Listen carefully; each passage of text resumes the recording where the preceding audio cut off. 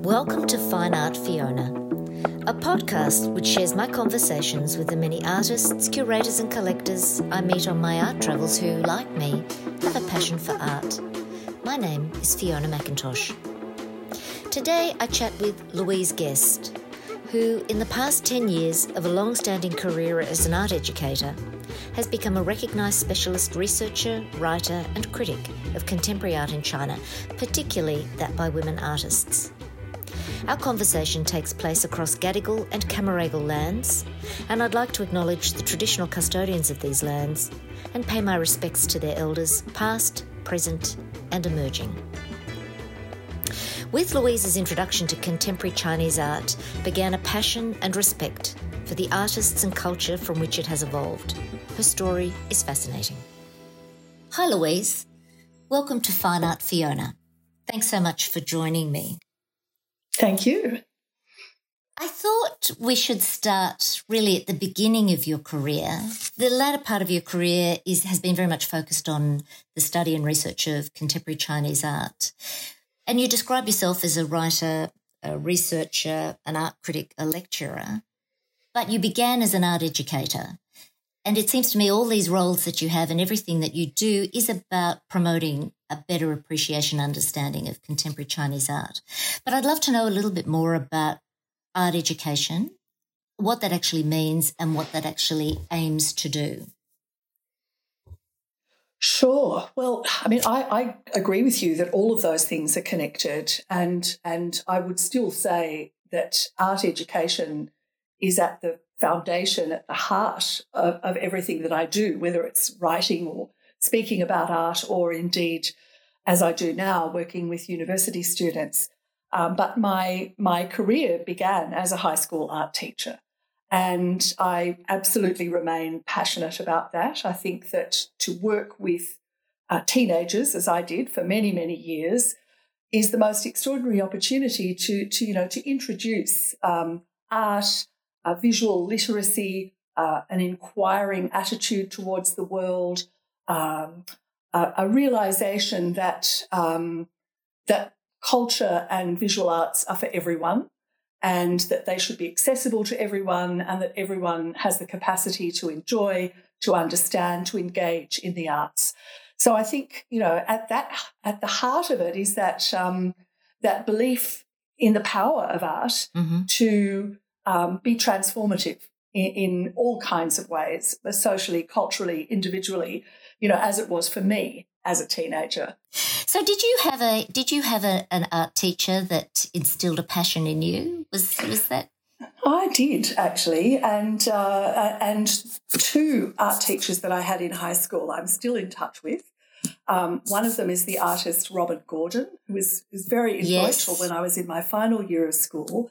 And before that, I was taught by Margaret Bishop, and Margaret Bishop and John Dunn run Piper Press, and they, of course, published my book, Half the Sky, about women artists in China. So I just think it's an absolutely lovely thing to have that ongoing connection with educators who were so important to me, in those teenage years when you're trying to figure out who you are. Studying art history, in the final years of high school was quite a revelation to me. And it's, it's that thing where you suddenly see all the connections. You see, this connects with what I'm studying in literature, and it connects with the music I'm listening to and what I'm studying in history. And, you start to see all of those interconnections, which is a really exciting thing when young people suddenly have that spark and can make those connections.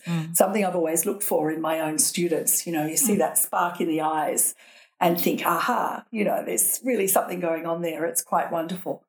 So what were you looking for to further inspire your students that took you to China?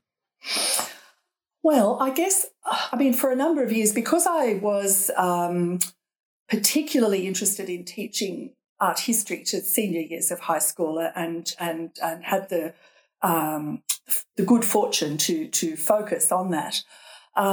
I was really interested in what I saw in exhibitions like the Asia Pacific Triennial in Brisbane, which I just thought was a revelation. It was just so exciting to see that work. Every 3 years, it is so exciting. Absolutely, I agree with you. Yeah, I mean, that really, I guess, opened my eyes to the fact that my own art education, because of, I guess, the generation that I am and also my experiences, had been so Western-centric. And I was seeing work in Brisbane, every 3 years, and then here at the White Rabbit Gallery when it opened in 2009, that was really unlike anything I had seen before in Europe, in America, or here. And I was just intrigued by it. I also could see that it was the kind of work that students were going to find really interesting. The first work that I saw by Ai Weiwei here when the Sherman Foundation brought him to Australia with that work, I thought, look, this is something that is going to be so intriguing to students, and I need to know more about it. So I began to read a lot more and try to learn more myself about contemporary art in China and Japan and I guess across Southeast Asia as well. So, it was sort of like catching up, really, from having such a Euro-American focus in my own art education before that. And then how did you get to China? Had you been to China? How did you get to China? I had never been to China. Do you speak Mandarin or Cantonese? I didn't then. I was really fortunate that there was, and I think there still is, a New South Wales Premier's travelling scholarship for teachers in a number of areas. And I had learned about it through other colleagues who had gone on various travels with this scholarship. And I just thought, look, I'm going to give this a go. And in the year that I applied and was lucky enough to be awarded the scholarship, it was sponsored by a Chinese company, the King Gold Group. So it was very specifically for travel to China for a research project that was related to art education. And so I put in a proposal and I got it. And I just loved it from the moment that I arrived. The research project that I had been successful in getting the scholarship for was to interview artists so that I could then produce learning materials for teachers in New South Wales schools. So the idea was that, it's really important, I think, for students to hear artists speaking about their work in their own voice, to have that sort of very direct connection with what an artist is doing, what their intentions are, how their practice has developed, those sort of things, which is, you don't find in a textbook, of course. So part of the research was to look at what's the status of art education in China and how is it that they're producing these extraordinary artists who are making, work that is unlike anything anywhere else in the world. And part of it was to meet and to interview artists. Now, I had never done an interview in my life before I went to China. That openness, you go to something with that sort of openness, no preconceptions, and you just absorb things in the most wonderful way. Well, I think so. And I think, it was an experience that was so unlike anything else, so unlike anywhere else I had ever been.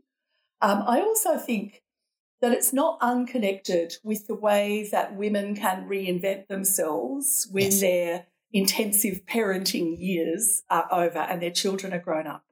And I felt that was my opportunity to do that. It almost returned me to the sort of sense of adventure that I'd had as a young woman travelling alone, and here I am as a much older woman. In fact, one translator that I hired to work with me in Shanghai, probably the second year that I went back to China, he said, well, I don't know what you're doing travelling around China at your age. In China, women of your age stay home and they give their money to their families. And I was like, well, that's not what I'm doing. So, there was a degree of curiosity about me being there.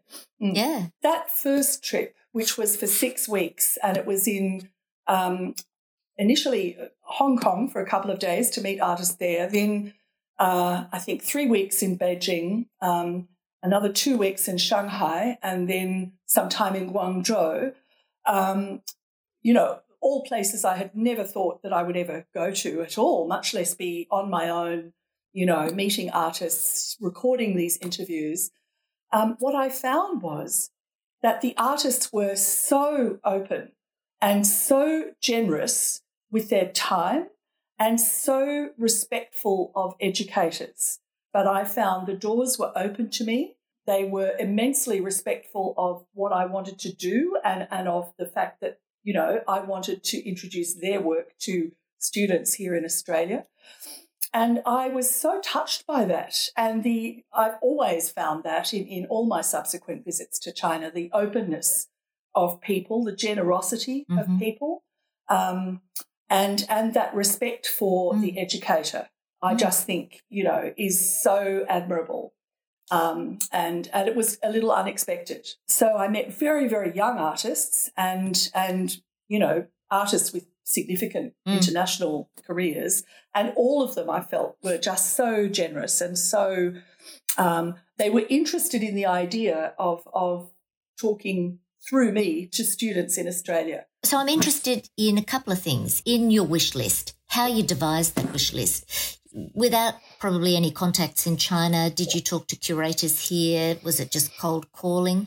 And then what was their experience or understanding of Australia? Did these artists have connections here in Australia? Had they been here?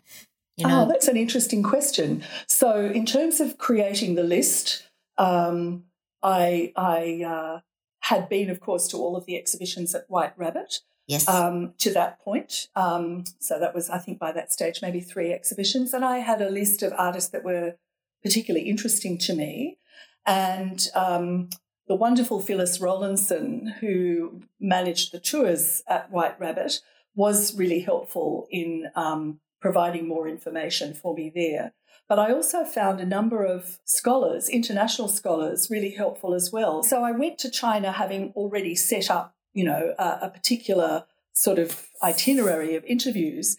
But I think that the wonderful and remarkable thing about China is the serendipity of it all, because the minute you're there, everybody says, oh, but you must meet so-and-so and come with me, we'll eat noodles and then you can meet so-and-so else. And then, so I just ended up meeting many more people. And I must also say I'd seen an exhibition at Stella Downer Fine Art, and Stella put me on to the wonderful Tony Scott, who is now a dear friend, who was running from Beijing China Art Projects.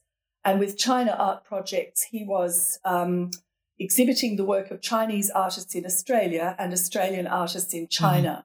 So, there is, of course, a really long history of art connections between Australia and China. And then, of course, once I was in Beijing, I met Brian at Redgate Gallery, Brian Wallace, and how wonderful it is to discover that the very first private art gallery in China after, the Mao years was opened by an Australian boy from Taree and opened in the extraordinary surroundings of one of the ancient watchtowers on the old city wall of Beijing. So Redgate Gallery operated until probably 2 years ago or 3 years ago in this, quite incredible surroundings of this old watchtower, the Dongbianmen Watchtower. So Brian certainly has had a really big influence on those Australia-China connections and on the development of contemporary art in China and particularly in Beijing as well. So, all of this happened kind of immediately. How did you condense this extraordinary experience into, something that could be the basis of part of a curriculum for art teachers back here in Australia? What was it that you were perhaps looking for and then found? What I did was I took those particular interviews and I then, when I returned, I wrote case studies around those interviews that could be used with students at different age groups. And I had a deal of experience in curriculum writing and so on prior to that, and shared that through, various conferences and professional networks. So those things all kind of got disseminated. But the thing that had happened while I was there was that I started to be aware that, I had certainly arranged interviews with some women artists, and they were fascinating. And from what they were telling me and from what other people started to tell me, I just got more and more interested in this idea of, well, where are the women? I started to ask particular gallery directors, who shall remain nameless, where, how many women do you have on your list of exhibiting artists? How many women do you represent?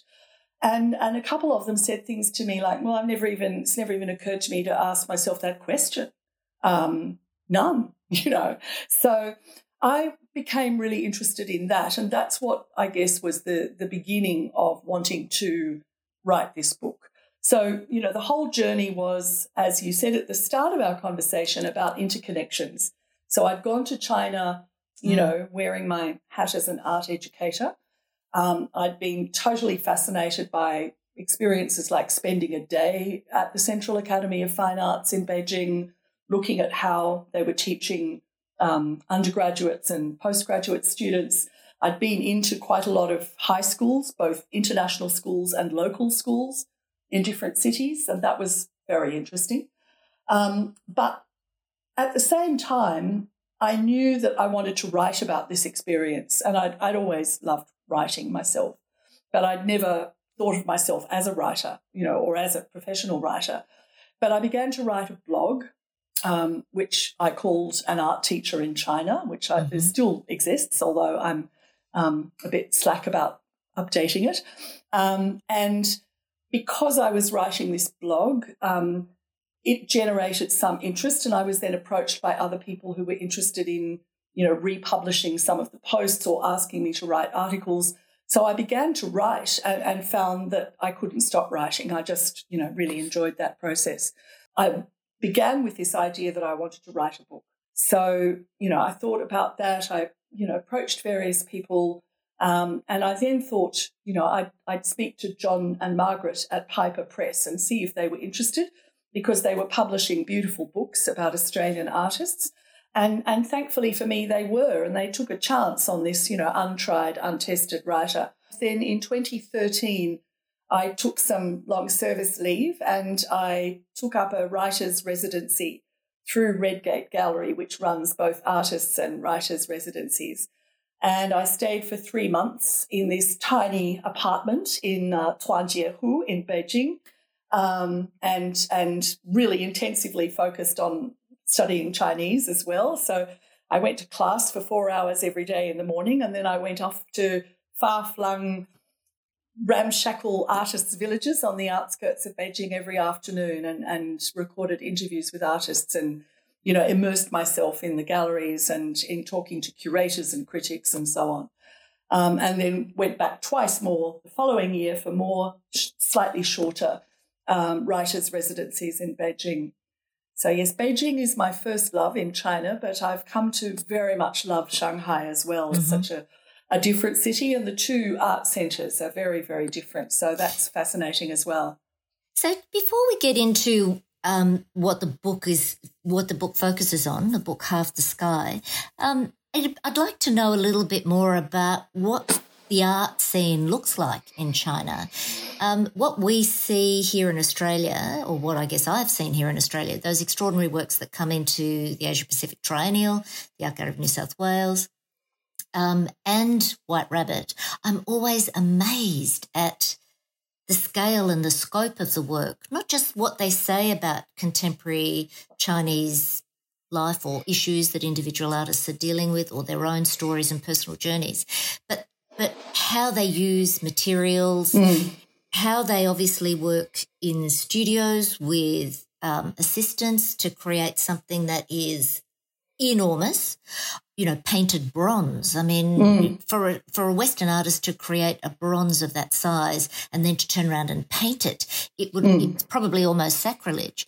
Or then something that is so infinitesimally minute that you wonder at the dexterity, the physicality of creating that. And then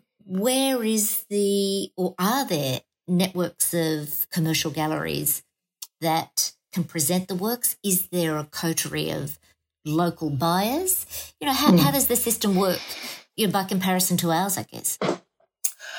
I guess, over the last 10 or 12 years, what I've seen is a massive change, actually. So it took time from, the 1990s when contemporary art from China was suddenly very visible in the world's art ecosystem, for the sort of art infrastructure to be built up in China.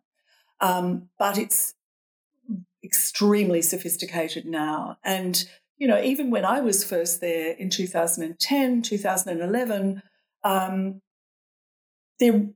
local buyers, Chinese buyers, were generally not buying contemporary art. They were very much interested in traditional arts and crafts and objects and antiques. But that has changed. There is a coterie of very young, very smart, highly educated, very savvy art collectors in China. And the gallery system and the, burgeoning private museums that are opening, new museums open every week in China, some of them odd and many of them fabulous. And that has developed again to meet the demand of those particular art collectors and just simply those who are really interested in contemporary art. So when I go, I'm always amazed by the numbers of young people who are flocking to places like the 798 Art District in Beijing, or to the big shows at the Yulin Center for Contemporary Art, UCCA, which has just opened yet another branch in Shanghai, and is showing, both international and Chinese contemporary art. So the level of knowledge about contemporary art has increased really dramatically just in the last 10 or 12 years, I think. How that continues is interesting, because obviously there are significant pressures, increasing pressures on artists, scholars and intellectuals. And yet that transcultural dialogue, is nothing new. It's continued since, at least the 18th century, with a sort of 30-year interruption between 1949 and 1976. But that dialogue continues. I think that one of the things that distinguishes contemporary art in China from contemporary art elsewhere is the fact that despite the fact that artists are working in these very contemporary idioms, they might be working with video or new media or installation, and at the sort of cutting edge of technologies, yet what we see is the influence of Chinese culture and history in their works. And you actually mentioned the physicality of works and the materials that are used by artists. And that, to me, is one of the most interesting things. So artists in China, from the emergence of contemporary art after the Cultural Revolution, were really interested in reinvestigating traditional techniques and traditional materials. So whether that was, elite practices like ink painting, or whether it was folk art traditions like paper cutting, or the history of woodblock printing, for example, all of those things have been brought to bear on contemporary art practices.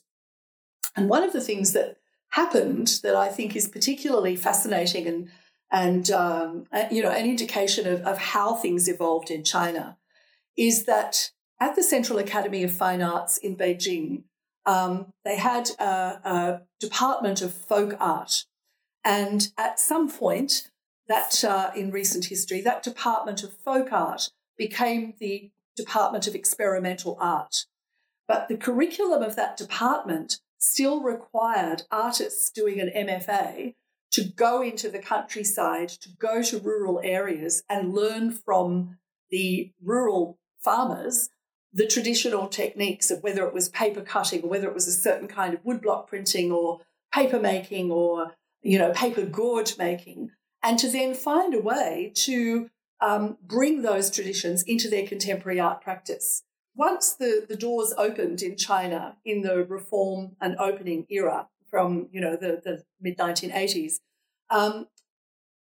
Western influences just flooded into China, in whether that's McDonald's and Levi's jeans, or whether it's also art and philosophy. And while that was really embraced by some artists and it contributed to art movements like political pop, at the same time, a lot of artists were very critical of that and were thinking, well, there's a risk here that we're actually losing our significant Chinese long art history and cultural history by just embracing willy-nilly these influences from the West. At the same time as there was this influx of foreign influences, there was also a really intensive re-examination of Chinese traditions. And that continues now in the work of younger artists like Yang Yongliang or Sun Shun. Mm-hmm. And I find that really fascinating because it really distinguishes Chinese contemporary art from America, from Australia, from Europe.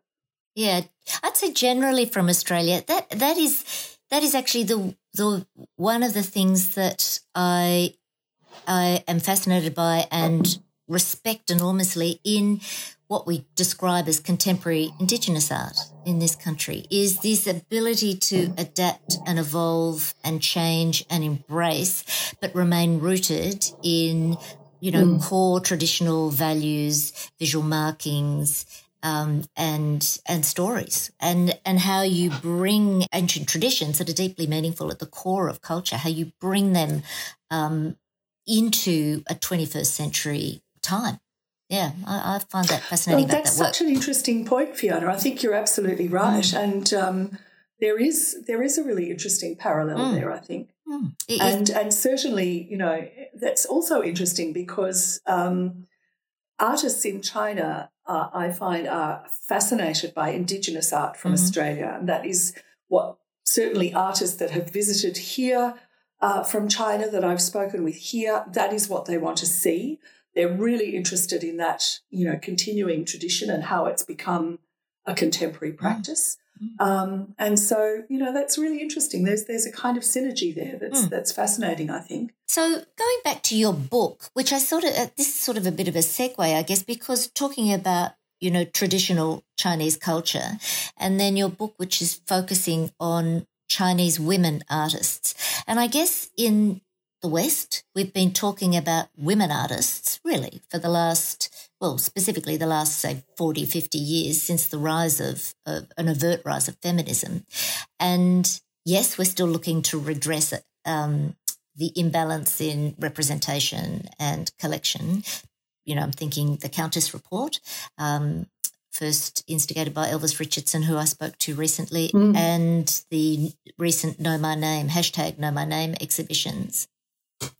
But the way you've referenced people talking about this idea of Chinese women artists that they don't necessarily exist, and yet they obviously do, is that something that is rooted in traditional culture?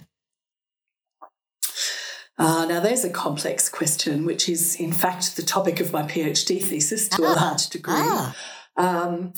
Which is, it is fascinating. And I think, as I've said, when I first started going to China and interviewing artists, I was very much coming from, I guess, a Western-centric gaze. And in trying to raise conversations with them about feminism, I always found that very difficult, and there was kind of a sticking point. And I vividly remember having a conversation with Gao Rong, who's a wonderful young artist, a sculptor who uses embroidery in these very large-scale installations.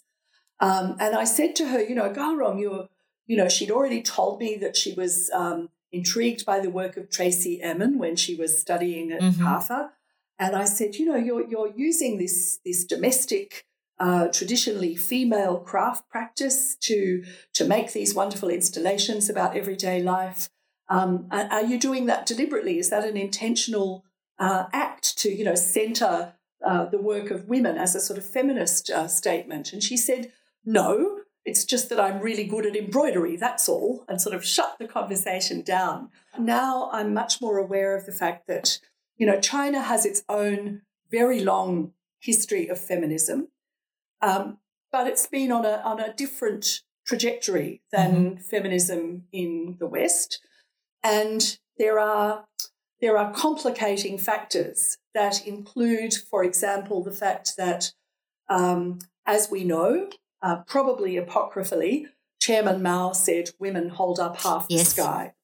And he also said a whole lot of other things about that, like, that the times have changed, women and men are the same.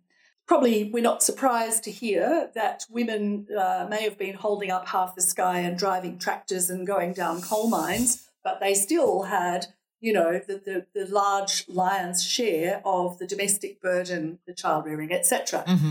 So a whole lot of women have said to me, after that period of time, we were exhausted from holding up half the sky. It was exhausting.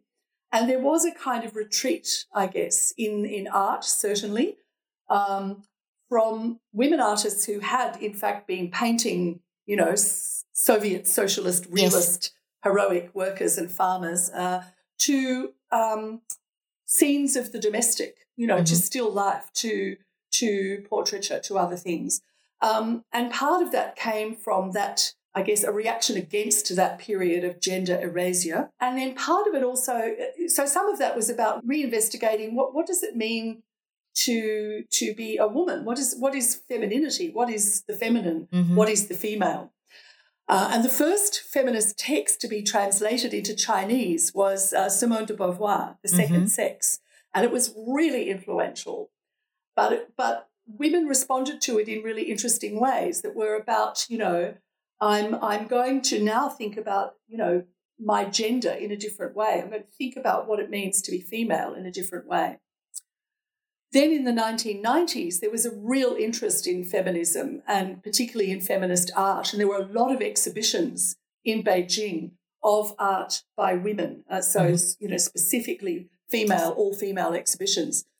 And some of that was presented in a slightly problematic way, a little bit essentializing. The critics would write about, it was called 女性艺术, women's art, but as if it was very different from the art of men. The focus was, they said, was on the emotional and the subjective and the personal and the, etc. Maintaining stereotypes. So after a time, women think, well, that's a kind of apartheid, that nobody's talking about men's exhibitions. So there was a resistance then on the part of a number of women artists to be kind of, siloed in that way as something very separate.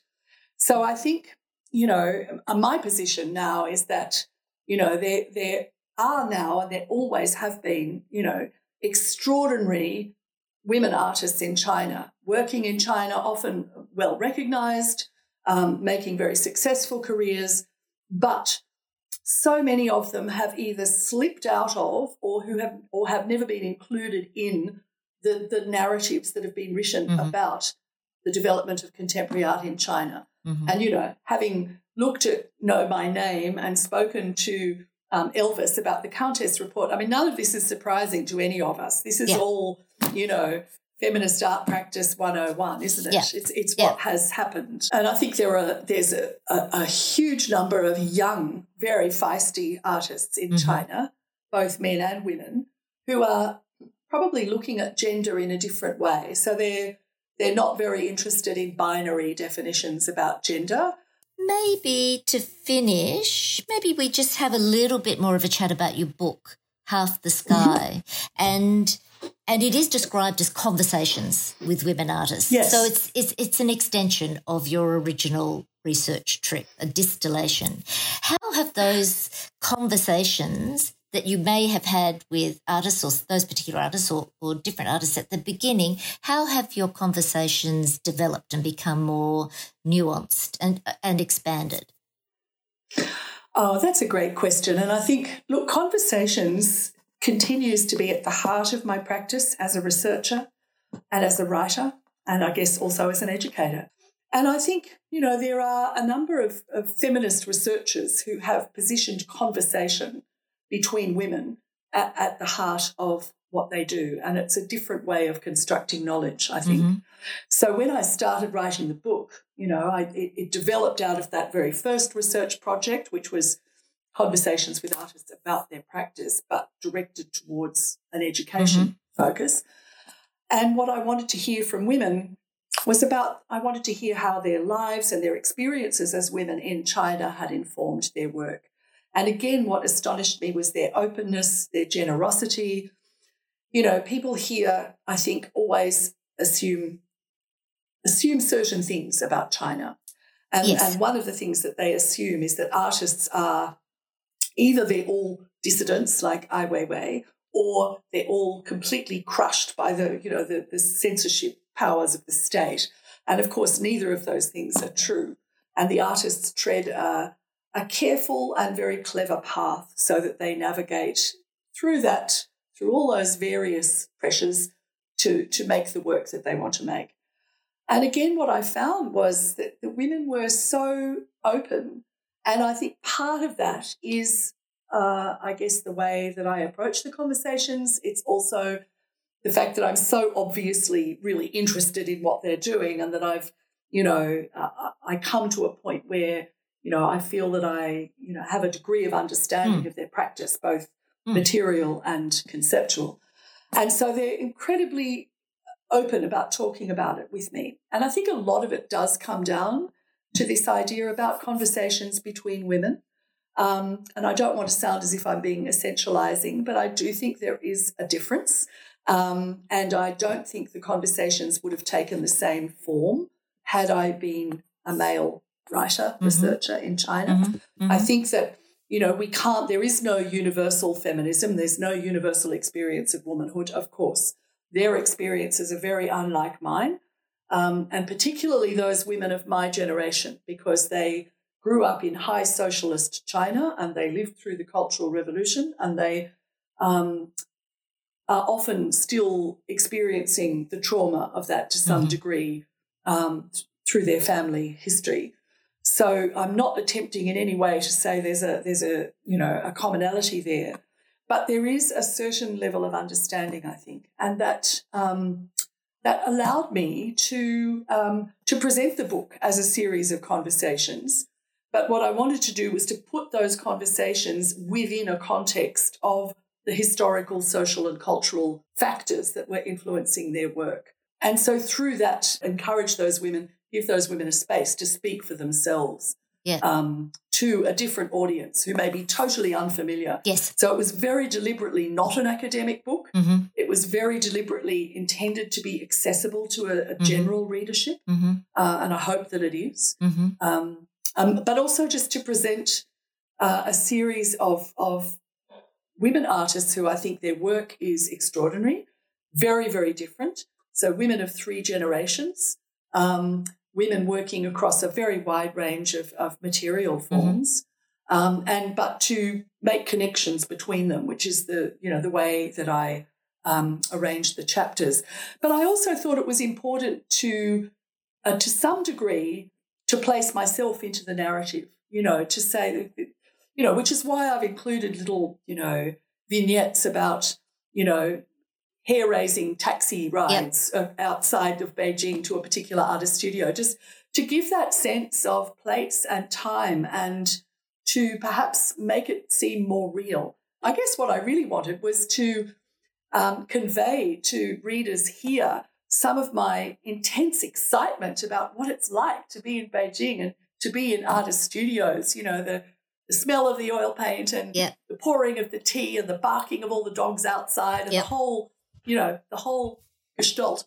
Share that sense of wonderful discovery, which is exciting. Well, that was my intention. Thank you so much for speaking with me today, Luise. I've really enjoyed learning more about contemporary Chinese art and learning about what you do. Thank you. Oh, thank you. It was a lovely conversation. Thank you, Fiona. That was such a privilege to gain such fascinating insights into the contemporary art scene in China. You can find the links for Luise's guest and her recent book, Half the Sky, Conversations with Women Artists in China, on our show notes. And for information on other episodes, go to our Instagram page, Fine Art Fiona. Conversations on the Fine Art Fiona podcast are created by Fiona McIntosh and produced by Simon Grant. Thanks so much for listening.